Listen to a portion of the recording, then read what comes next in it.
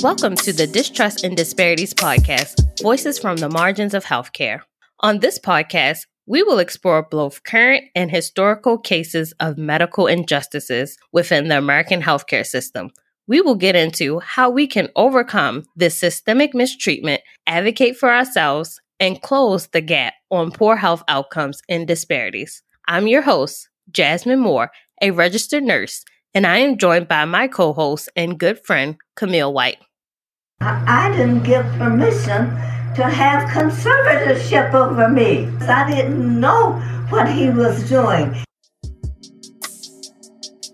In episode 13, we discuss conservatorships and specifically how they're used for people with dementia. We cover Nichelle Nichols' story, the groundbreaking African-American actress known for her role in Star Trek. We delve into how people have preyed upon her vulnerability due to her dementia and the debate around her conservatorship. And we highlight the Acts 2 Caregiver Project, which is a faith-based skills building and support program designed to meet the needs of distressed family caregivers of older adults with dementia. So before we jump into our main story for this week, we wanted to discuss, what dementia is and give you some statistics about this disorder. A general definition of dementia, it is a chronic disorder affecting the mind that includes the loss of cognitive functioning, like thinking, remembering, and reasoning, and it's where it interferes with a person's daily life and activities.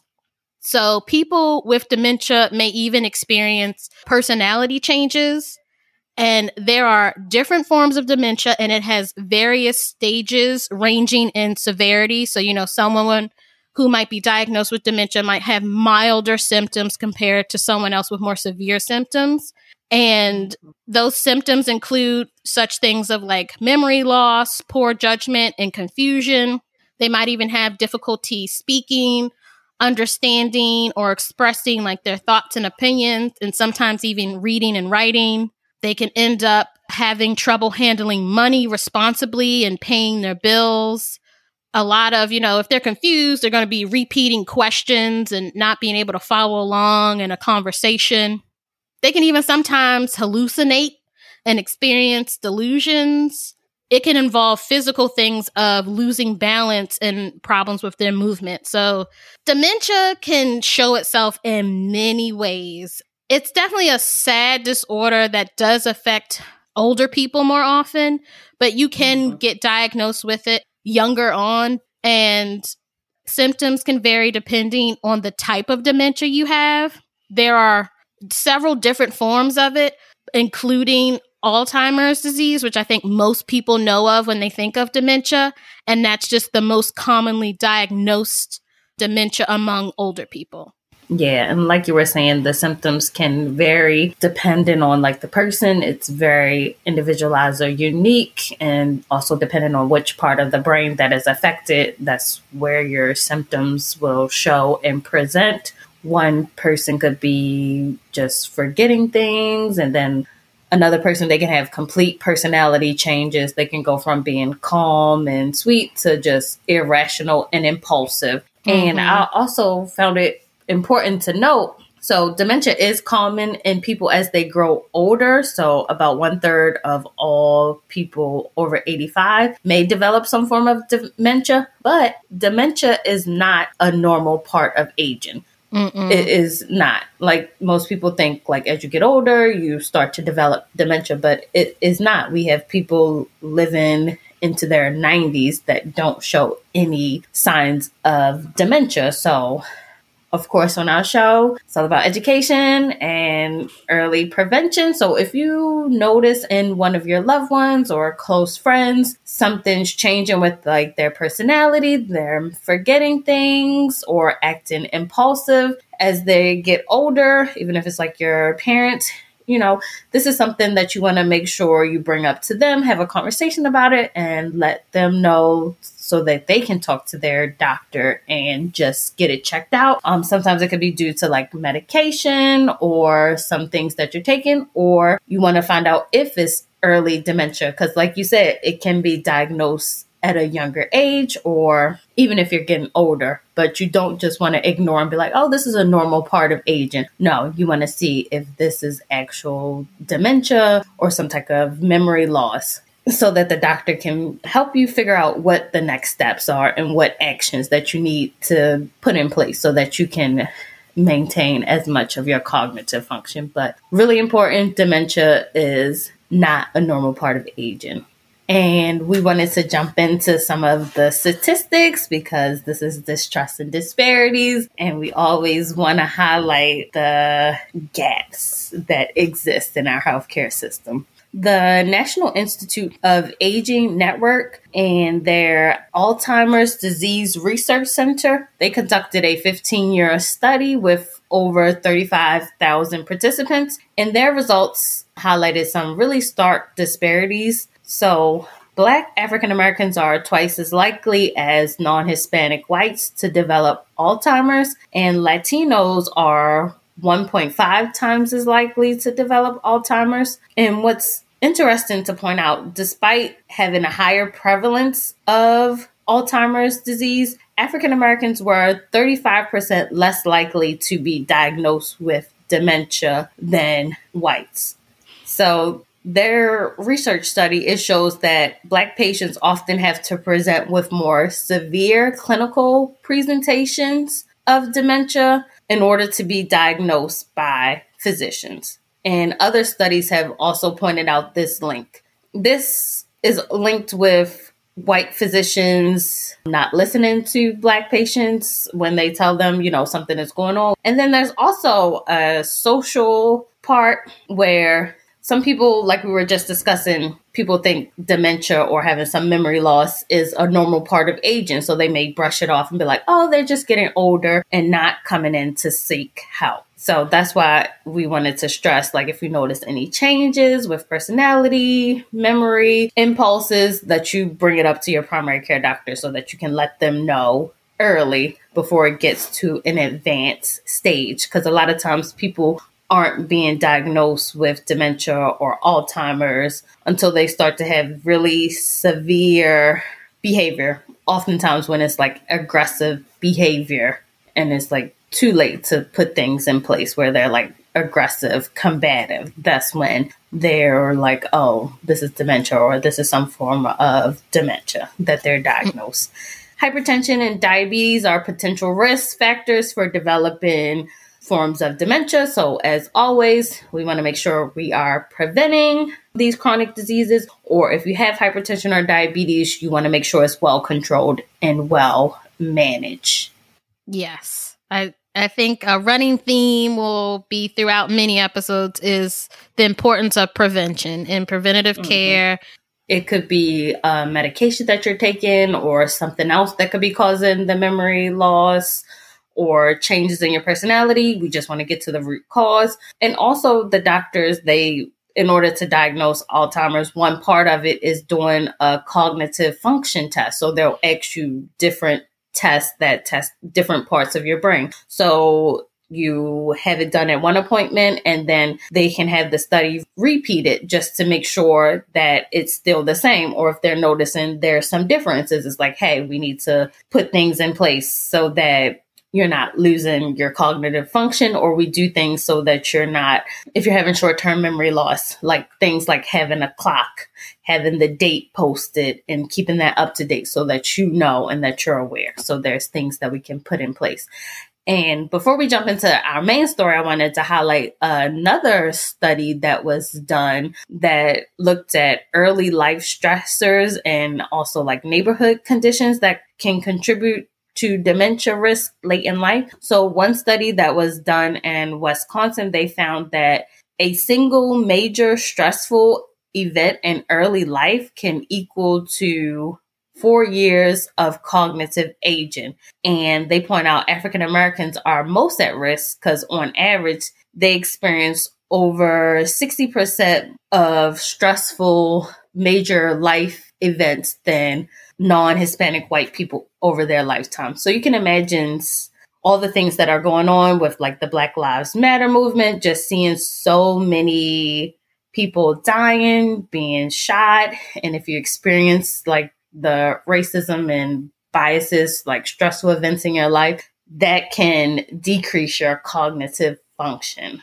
Yeah, I think that's a really important study, and the results are really interesting, but not surprising because, you know, life in general is hard, but when you add on the effects of racism, it's like 10 times harder. So, of course, that sort of correlation makes sense that, yeah, it wears on us. It's a form of weathering. It wears on us. And that weathering, those microaggressions, they end up showing up later on in life where, you know, our minds can't handle it anymore.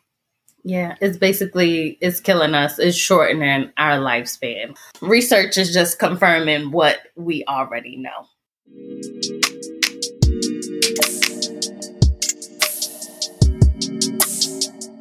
Let's jump into this week's story. For this week, I told you about this story a few months ago. Yeah, I was watching the Free Britney Spears documentary and just everything surrounding like her conservatorship and how her fans were rallying behind her and trying to get her out of this conservatorship. So they were actually really instrumental in helping her get the support and also the attention she needed to get out of her own conservatorship. Through that, once they did that, the Free Britney movement, they brought up Nichelle Nichols' case and how she is in a conservatorship as well. And before Britney Spears and her conservatorship, I didn't really know too much about it. But reading into Nichelle Nichols' case, it's very different than Britney Spears. And in Nichols' case, it's complicated because she has dementia. Yes. I mean, Nichols is now 89 years old, plus she has dementia. Very, very different cases of conservatorship. And typically, most people, I think, would expect someone of Nichols' age and the fact that she has dementia to probably be in one, depending on how severe her case is. Or having somebody that's, you know, looking out for her and her best interests for everything. Yeah. So you may not be familiar with who Nichelle Nichols, depending on if you're a Star Trek fan or, you know, what era you grew up with. So we'll let you know who exactly Nichelle Nichols is. So Nichelle Nichols was born Grace Dell Nichols, and she is an American actress and singer from Robbins, Illinois. And so she is most known for playing the role of communications officer Lieutenant Uhura, and that was on the original Star Trek series.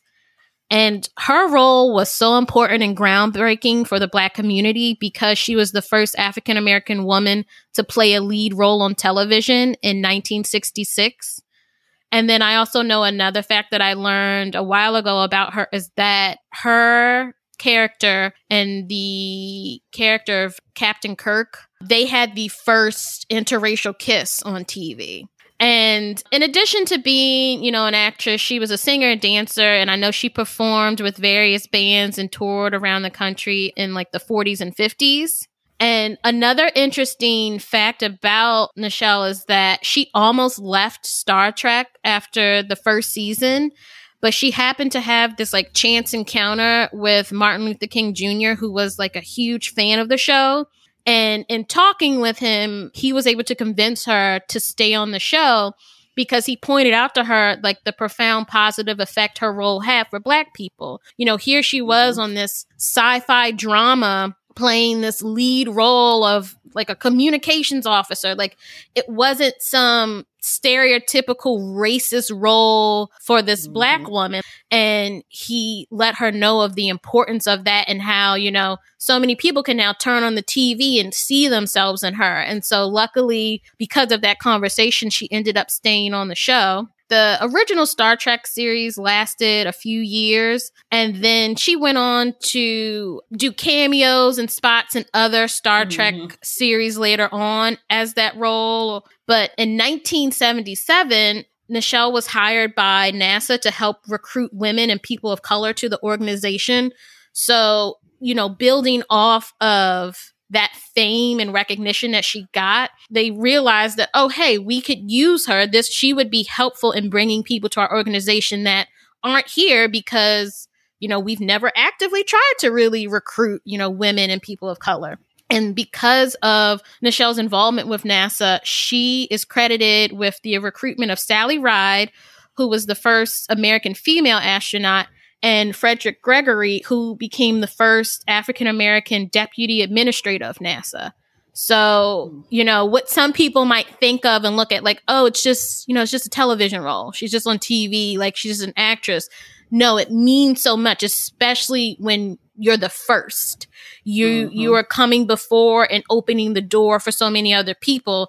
And her playing pretend in a sci-fi show about space travel literally helped bring in people to, NASA, real space travel stuff. So I thought that was really interesting and really great that it shows, how important her role was. Representation matters. Like you're seeing this Black woman in space. She's on major television in a major role. She's breaking glass ceilings. Mm-hmm. So she's inspiring people. And for NASA to want her to come on to recruit scientists and astronauts to come to space, and that's amazing. And even at Star Trek conventions, because people love Star Trek, and even now they're reviving it and have like a new series. But at the convention, she was always a big hit. She was saying there would be lines, people would pay top dollar for her autograph. So she was really monumental, very impactful, and just has a lasting legacy. She started attending fan conventions in the 70s. Convention appearances, after she was no longer on the show, became a major source of income for her. So now currently, Nichols, who is 89 years old, suffers from dementia, and there is a legal battle over her finances and care, and it involves her only child. She had a son, Kyle Johnson, and he's in his 70s. Her former manager named Gilbert Bell, and her concerned friend, as she puts it, Angelique Fawcett. So just to give a sort of timeline breakdown of how now currently, there's this legal battle over Nichelle being in a conservatorship and what's going on. How did we get here? Yes, this is definitely a how do we get here, and how do all these three people sort of factor into it. In 2009, Nichols met Gilbert Bell and he became her manager. And I remember I didn't fully understand how they met, but it was like they had lunch at P.F. Chang's and they hit it off. And all of a sudden, here's this man becoming her manager. I'm like, okay, that's interesting. Yeah. According to Bell, he said that Nichols was having financial struggles because her convention appearances were drying up. And I'm not sure really either what she was doing, post Star Trek in terms of acting roles. I know the conventions were really what was bringing in a lot of her money for her. But because those appearances were drying up, he said he stepped in and helped her book conventions and other appearances, films, and TV projects. So I guess, he came in being her manager. In 2010, Bell sold his home in LA, and, this is all according to him. Nichols then said, hey, why don't you move into my guest house for free? Okay. So here's your manager, and he's now going to move into your guest house for free. Right. And what was even more interesting is that he only began paying rent, and he claims it was $300 a month after living there for 2 years. In LA. LA, yeah. This is all for Jasmine and I, just red flags. Red flags. I have many questions. What is going on? And, here's a quote from Bell talking about how, Nichols said, we're only across the driveway from each other and we'll be able to develop these projects much faster. You don't need to move in. No, you don't need to move in. Or what about your other clients? Yes. What about your other clients? Who else are you managing? What does his sort of portfolio look like? And why would you be selling your home? It doesn't seem like this is really a good situation for her. And there wasn't someone else around going, why is this man moving to your house, onto your property for free? Yeah, your manager. Your manager should not be doing all this. Additionally, Bell, once, he became her manager and everything, he claimed that he helped her go from only booking 2 to 3 conventions a year to about 2 to 3 conventions every month. And because of that, her annual income increased to several $100,000. But again, her son, once, later on, we'll bring up how he really got involved into everything. He disputes that number and says that his records and accounting are just so wrong and so off. And I definitely, I would need receipts to see what are you claiming, because that, I'm trying to think, they met in her 80s. So you're telling me this woman who was only doing 2 to 3 conventions a year, you're doing them 2 to 3 times every month. What conventions is she going to? Because I imagine the 2 to 3 ones a year are the big ones, the ones that probably brought in a lot more people. Therefore, you could get more money from it. Are you going to like little rinky-dink sort of small town ones? Pop-ups. Yeah, little pop-up shop sort of conventions where I heavily question him claiming that all of a sudden she's making all this money now because, he's such a great manager. He's telling this story and, congratulating himself on like how he turned her finances around. But like you said, where are those receipts? Yes. Right. And then around 2012, Nichols, she met Angelique Fawcett, and Angelique, she is a producer and actress. So her and her husband, they met Nichols while casting her to star in their Star Trek parody film. And then from this meeting, they became close friends, according to Angelique Fawcett. So that's how she enters this situation. Mm-hmm. So in 2013, Nichols, she collapsed in her living room and was taken to the hospital. At the hospital, she was diagnosed with pancreatitis, and this was attributed to alcohol. So prior to this incident, her son had noticed an increase in her drinking, and he just contributed to her struggling to get booking gigs. That's why she was just drinking a little bit more.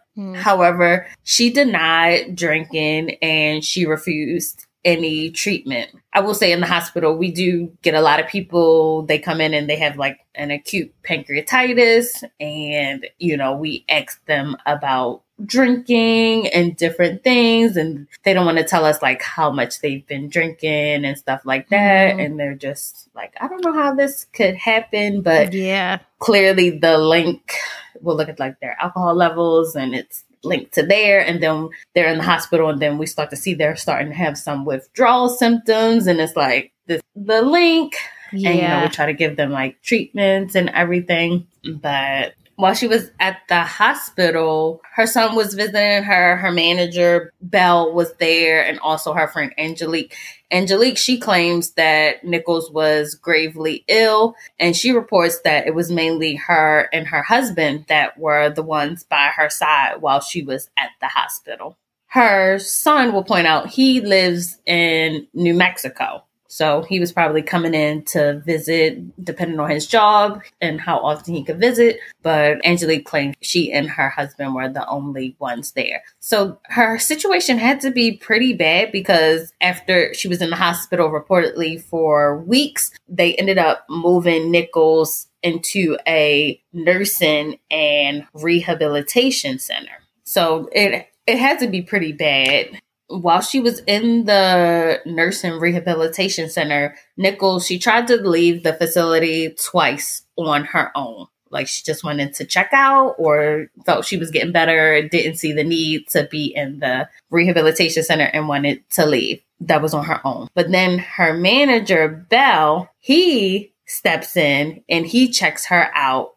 against medical advice, and also without the consent of her family. So in order to do this, on that day, Bell, he signed an advance healthcare directive and a general power of attorney. So he named himself as the primary agent, as her power of attorney, which allowed him to make healthcare decisions and to manage her finances. He also named Angelique Fawcett as the successor on that power of attorney. This is like major red flags. Like, how did this happen? Major. How was this allowed? Yeah, because it's just like she tried to leave on her own twice, and then you have this manager character step in where I feel there should be documentation of who her family is and who, like her son, and why was he then allowed to get her to sign this directive and power of attorney where now it's like, oh, she'll be fine. I'm taking her with me. And I also then wonder, why was Angelique named? Where was her son in all of this? Exactly. This is very strange because on your hospital documents and stuff, your primary contact is usually a family member. Yeah, next of kin. Yes, next of kin. Those are the ones. And maybe Belle and Angelique, they're visiting her often and stuff like that. But to sign these major papers, I know you have to have like social work involved for it to be approved and for it to be, because this is official written documentation. Mm-hmm. Why wasn't her family consulted or notified? And also Angelique as her friend, you know, your name is being put down on there. Why didn't you notify the son? I don't know how this happened. And it's not like Belle is her husband. Nope. He's her manager. Yeah. How? And like, I'm sure like a manager and client relationship, a lot of people are close if you do have that relationship with them, but they should not be making these decisions over your health and your finances like that. And she has her son. She also has other family members, like siblings as well. So again, why were they not involved where if she was trying to leave yet again, and then the next time her manager is involved, they should have been contacting her family like, by the way, your mother is now being signed out by Belle, and this is the paperwork he has, because it's all so confusing. And I know like Jasmine and I even discussed like, you know, could he have lied about his relationship to her?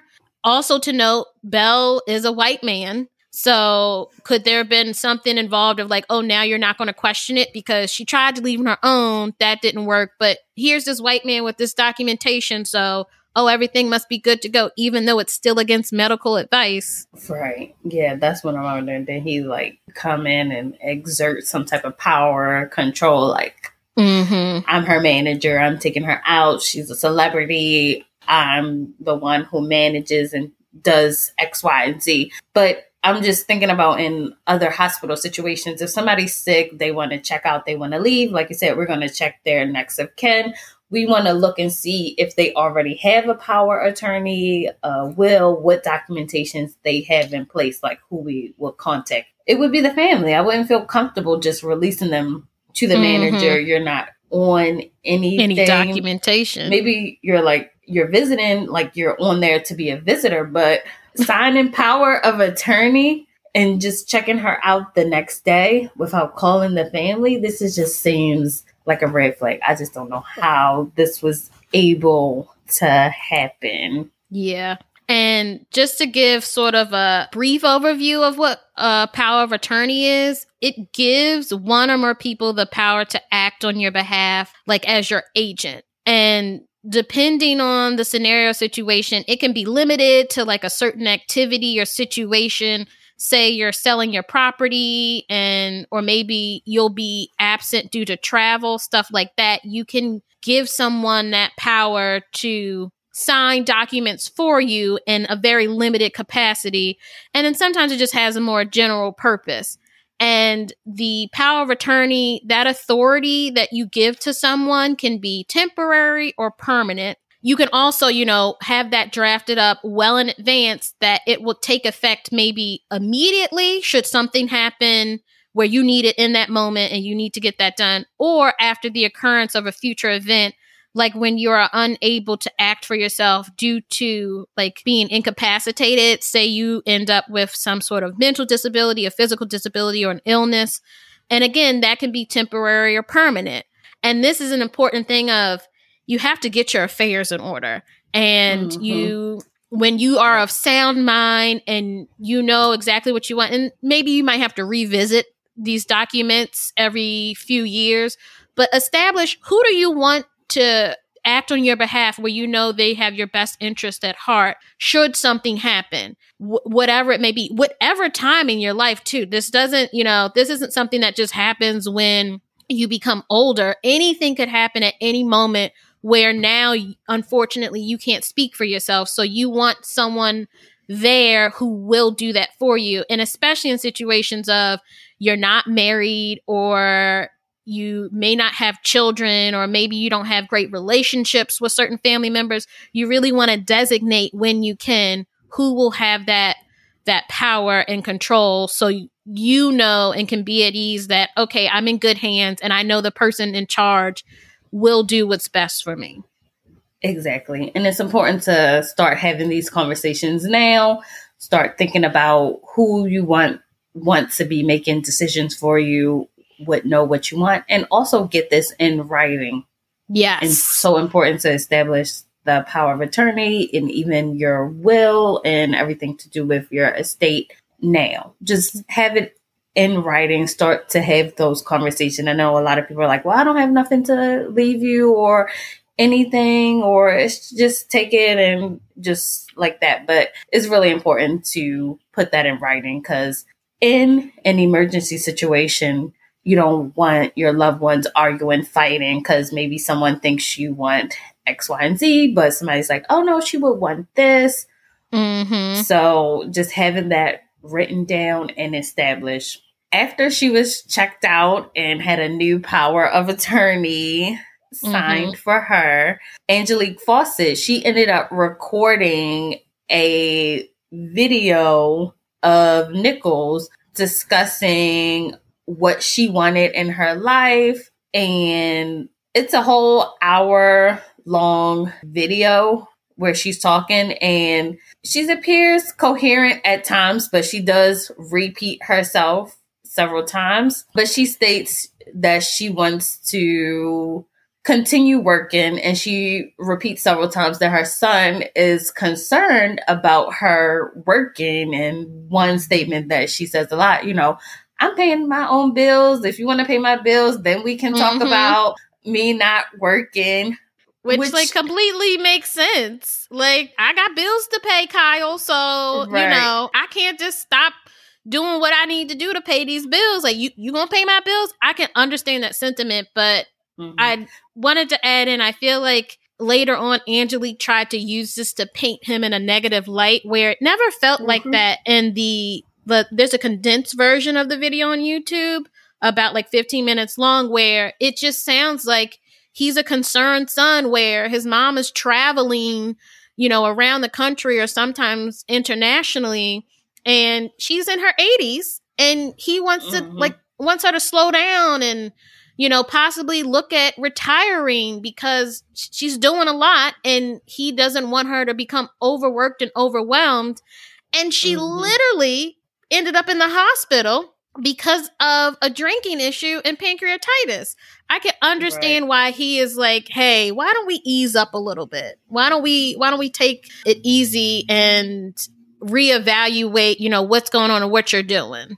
Yeah. And you can tell she really enjoys the conventions, being with her fans and doing meet and greets. But as you get older, you still want to work, but you have to do it on a schedule that's good for your body, your health, and mental well-being. And he's just concerned. He's like, you're just all over the place. You're traveling all over. You're doing all these things. And you just had this stroke and this incident. So you checked out the facility against medical advice. Yeah. They wanted you to heal and rest, but you want to go.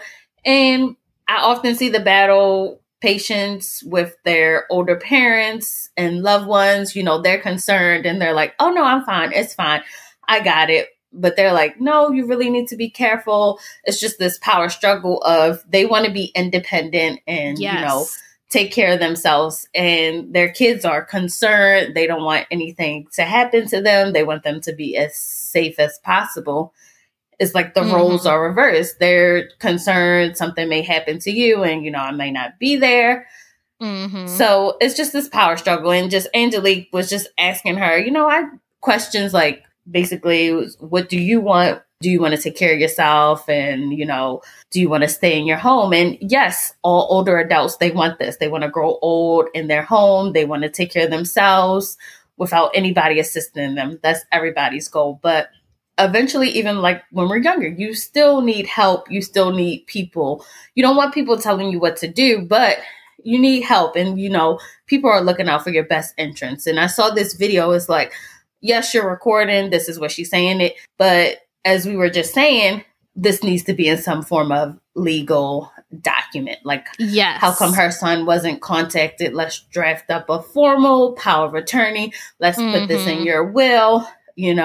Let's go over your finances to see if you can afford this lifestyle that you want. So that video was recorded in 2013, with Nichelle talking about what she wanted for her life and how she wanted to stay in her home. But then in 2015, Nichols suffered a mild stroke, and that meant she required even more intensive care. And so her manager, Bell, apparently arranged for physical therapists, caregivers, and assistants. And he claims that the line blurred between manager, caregiver, and friend. And through his attorney, he stated it was a very, very close, as it often happens between managers and their clients in LA, because it's intensely personal work. And apparently also during this time, the bond that Fawcett had with Nichelle also deepened, and apparently she became to view her as like a family member. But Fawcett did make a statement about the manager, Bell, that like he was Nichols' gatekeeper and he controlled who had access to her. And she stated that I never really liked the guy. I had to deal with him in order to see my friend. I find that interesting because then why were you like allowing him to have power of attorney and name you as a successor, but you saw that there were some sort of control issues that he was demonstrating that you viewed as like, there's something iffy here. I'm confused about how it, in my view, again, we don't know the whole story of everything. It seems like your opinion is flip-flopping when maybe things aren't going the way in which you want them to go. And at first you were fine with Bell, but then maybe some things change. And some things definitely did start changing. But Fawcett also then stated that, her son wasn't around much and he made rare appearances to assist around the house. And again, like, don't know the whole picture, but he did have his whole life and job and family in New Mexico. So again, we don't know what schedule he had, what time he had to be able to come, but like he did come. You are acknowledging that he did come to see his mother, and maybe he thought like everything was mostly under control. Who really knows? Yeah, if he's seeing caregivers and assistants come in and help him with his mom, we don't know her full state. But if he's coming to visit, and Nichols, she seems very strong-willed. She wants to do things on her own. She's probably telling him, I'm fine. I got this under control. It's fine. They're taking care of me. I'm going to my appointments and everything. So he's like, it's okay. She's sick, but she doesn't want me to step in. Or he's probably telling her like, hey, you can come move to New Mexico where I'm at. And she's like, no, I want to stay in my house. And he's like, he probably can't pack up what he's doing in New Mexico to live in LA full time. So he's coming in to check when he can. And he sees she has assistants, a manager that is supposedly doing right by her, supposedly, and doing things, and friends that are coming to check on her. So he feels comfortable at this time, letting her stay in LA. So Angelique, commenting, she's, like you said, she's playing both sides, commenting, her son's not around, but then Bell, he is here and is kind of, like she said, being a gatekeeper, like controlling who has access to her and stuff like that. And you also, if she knew about the power of attorney and being the successor and stuff like that, it's very strange. It always seems like she frames herself as like, but I'm really the best person. I'm the one who has been doing the most for her. I'm the one who has been so supportive, where you're really framing yourself in such a glowing light that, again, I like, there's a little red flag to me. Like, you're just a friend, though. You're a friend that she met in 2012. I'm questioning some things.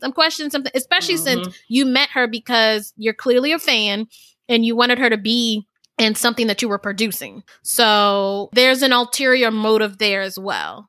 And so that was like 2015. Around early 2018 is when things really got like, red alert. What is happening? What is going on? And that's when the manager, Bell, told Fawcett that he wanted to marry Nichols, which is like, okay. We talking about marriage. Okay. What? And Bell apparently said that he and Nichols talked about marriage as a business partnership, a way to ensure that she was protected financially. He was allowed all like access and control to her money. Because how does getting married to you protect her? If anything, this would be a situation of, to protect her financially, you have her draft a will. You have her dictate to a lawyer, here's exactly what I want to happen to my estate. Here's exactly what I like. It's just all weird. And upon finding that out, Fawcett then was like, okay, I need to tell Kyle, her son, about this and let them know what's going on. Because even then, okay, the gatekeeping, you let that go, whatever. But now it's like, he wants to marry her. It makes no sense. Now she's like alerted and things like that. And him saying, as he wants to protect her financially, you can hire a financial planner, an estate manager, people that manage money. You're managing her bookings and career stuff. There's somebody else you can hire. Marrying her to protect her finances? No, you trying to get more than just a guest house for $300 a month, supposedly, that you're paying. So many things wrong here. Right. So with that happening, and then Fawcett telling Kyle Johnson about it, in May 2018, that prompted him to file a petition for a conservatorship, because he was just like, I don't know what's going on now, but like, I need to step in and I need to protect my mother. So a conservatorship, or it can also be known as an adult guardianship, is when a court appoints an individual or professional, and that's to act on behalf of an adult who is no longer able to handle their finances or personal affairs. So typically, and what that means is, if a court appoints someone to take care of financial matters, that person is usually called a conservator of the estate. And a person in charge of medical and personal decisions is a conservator of just like the person themselves. And generally, they are established for people who, are in comas. They suffer from advanced stages of Alzheimer's disease, or they have, other really serious illnesses or injuries when people step in. And this is, I think, a good example of when people can question for Britney Spears, how is she in a conservatorship for 13 years where, of what we listed here, she might have a serious sort of mental illness, but that was in check with, the right doctors for some time, and she was performing and making millions and millions and millions of dollars. That I can understand. But this is a situation of, I can view it as, my mother's being taken advantage of. What in the world is going on? With him filing for petition of conservatorship, in the documents, it shows that Nichols, she was diagnosed with dementia around 2015. And her doctor stated she had moderate progressive dementia. Also notes that she had short-term memory and moderate impairment of understanding abstract concepts, sense of time, place, and immediate recall. So all these can affect her judgment, her basically agreeing to marry her manager, and also check out against medical advice, because she could have been formally diagnosed, but with dementia, but the symptoms and signs could have been taking place way before 2015. Among the many reasons why her son, beyond like, okay, now you're trying to marry my mother, of Kyle filing for the conservatorship, once he really got involved and started looking into his mother's affairs, he learned that the manager had transferred his mom's home into his name in 2017. So again, it's like, oh, excuse you, what? What in the world is happening, and why? Why would that even be necessary? Or is that going to go back to, you want to protect her financially, so you took over her home? That makes no sense. You're clearly taking advantage of this woman by transferring all her assets, major assets, into your name, and you're supposedly managing her career and her money. It makes no sense. And then family members also pointed out how Bell intentionally isolated her from family contact and then was able to coerce her into signing this long-term lease agreement that allowed him to remain in her guest house for 8 years. And he literally paid $300 a month in rent and put nothing toward utilities. And with him sort of managing her and his apparent, oh yeah, she's booking all these deals, making hundreds of $1,000s a year, he was actually draining her assets and leaving her in debt.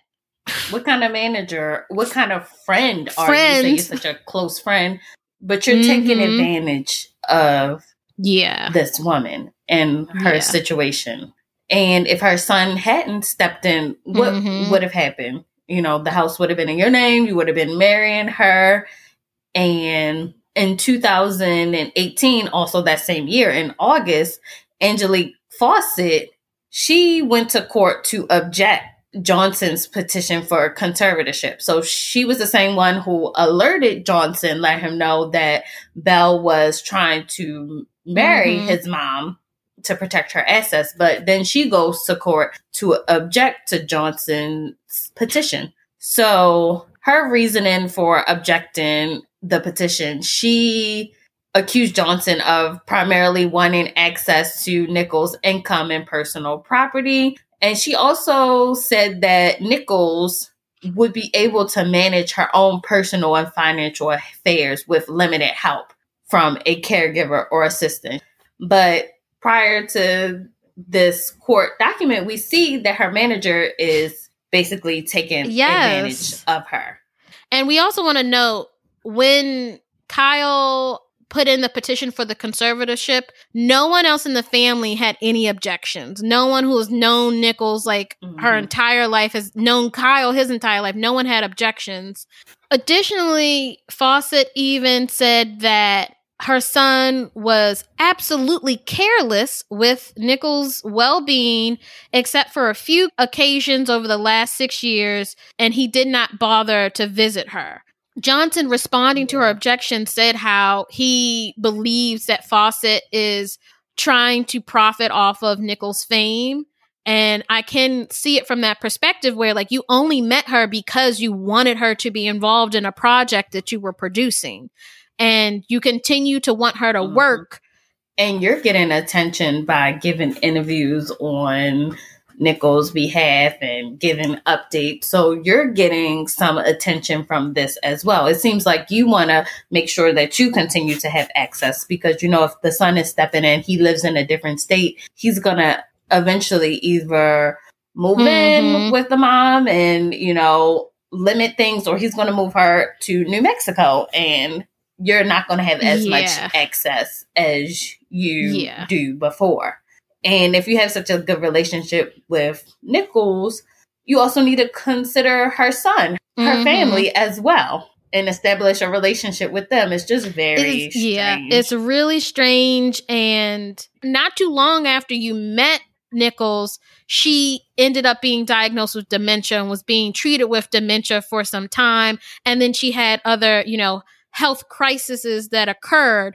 So were you truly meeting her in her right state of mind where you could really assess and know exactly what she wants? Or are you not getting the full picture because she's already started to lose some of her cognitive functioning? So in January 2019, her son, Kyle Johnson, he was appointed temporary conservator over her person and her estate. So with this, the court suspended Belle's power of attorney, and Nichols, her home, was transferred back into her name. Her son, he ended up moving to LA, and he was serving as her sole caregiver, and he also mapped out some appearances for her to go to conventions and to do the things she enjoyed. But he also saw that her finances, she wasn't bringing in as much money, and she was also in a lot of debt as well. And also the court battles, that drained a lot of money as well. Additionally, in 2019, her manager, Belle, because he wasn't being able to see her as much, he filed a lawsuit against Johnson. And he alleged that Johnson was trying to remove him from Nichols' guest home where he had been living since 2010. And also he claimed aggressive and combative behavior. But he's trying to remove you from the property. Remove you from being a leech. You have been a leech on his mother's life and well-being and finances for far too long. And he is just like, you got to go. Right. You need to leave. Yeah. And Belle recorded a video, and all I've seen is the audio. In the video, he's reading the conservator documents to Nichols in the guest house. And Nichols is like surprised. She's like, I didn't give permission to have a conservatorship over me. And when her son comes back in the house, she tells him, I didn't tell you you could have control of me. And then in the video, she's like screaming, like, get off of me, get off of me. Basically, like, I can do what I want. And Belle ended up releasing this video to the media. It just shows Nichols just screaming and hollering, like, what's going on? And people are like, what's going on? They were criticizing Johnson, like, what is he doing? Why is she screaming? But people are also criticizing Belle because why is he releasing footage of a person upset that has dementia for the public to see? And a lot of people just brought questions like, what is going on? This is when a lot of people heard of the case and were concerned about her well-being. But in the video, you can hear her son calmly saying, Mom, let's go. We have to go. He's calm. But just what pierces through all that is Nichols just screaming like, get off me. When you can tell he's trying to remove her from the situation from Belle and everything that was going on. And that was around the time Belle filed his lawsuit against Johnson. So it's just back and forth lawsuits against each other. And then her son filed another lawsuit against Belle, accusing him of elder abuse and also defrauding his mother because he misappropriated her income as her health was deteriorating and her memory was fading. As of right now, what we know about Nichols, she's currently living in New Mexico with her son. He had to sell her house, and the funds were placed into a conservatory account to pay for her care needs. Currently, we don't know the progression of Nichols' dementia because ever since her son moved her to New Mexico to take care of her and be her caregiver, he hasn't allowed people to come and see her. Specifically, he hasn't allowed Belle or Fawcett to come and see her, and that's been since 2019. But her sister did note that she is not the person that she used to be, the vibrant, in charge, take care of everything person. And recently, as of January 2022, an LA County Superior Court judge rejected Fawcett's legal claim against Johnson and said that the conservatorship is now under New Mexico jurisdiction and she didn't have enough evidence to back up her claims. So that's currently where we are with sort of, I guess, the legal battles.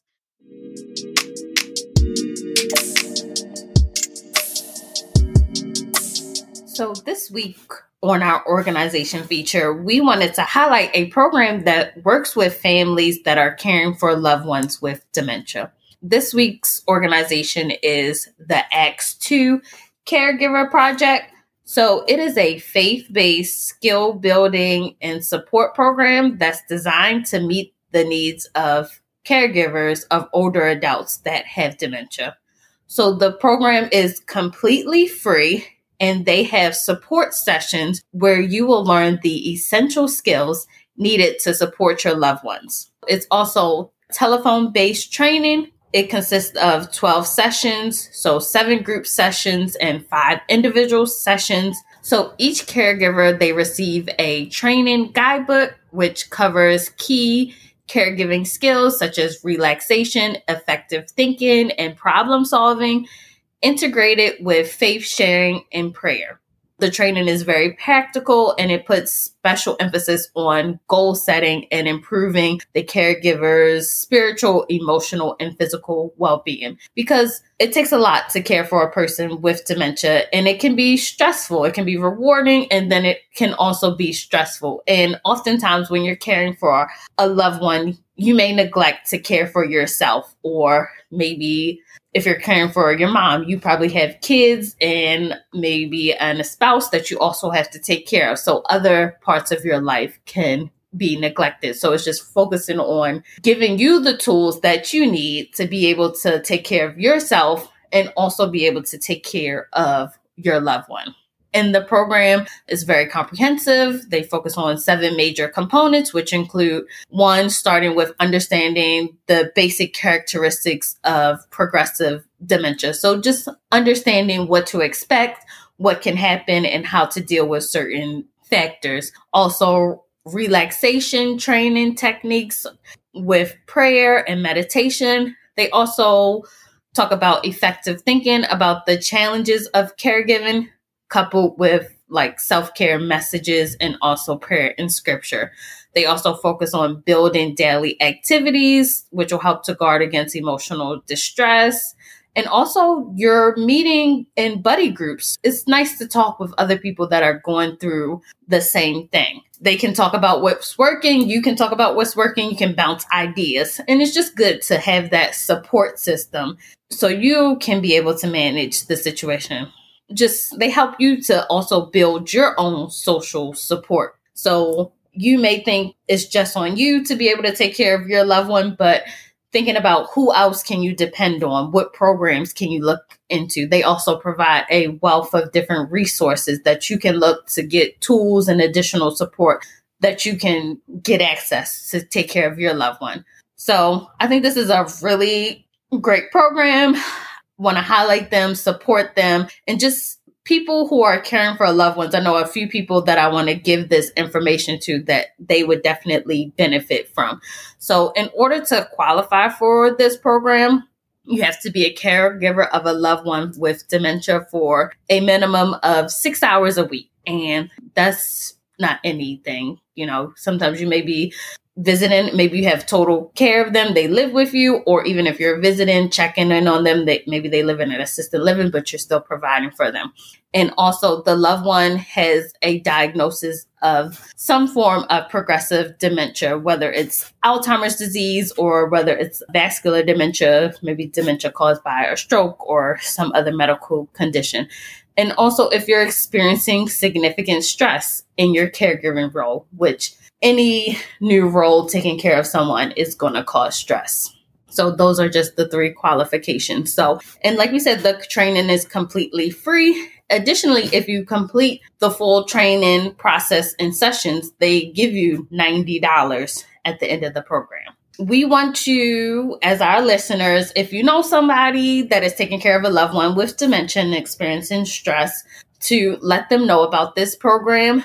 And this is a completely grant-funded program, and they also take donations. So you can also go to their page, which we'll link in our show notes. And by supporting the X2 program, you can help them to increase their outreach. So you can help them train more caregivers and help more people with dementia and loved ones.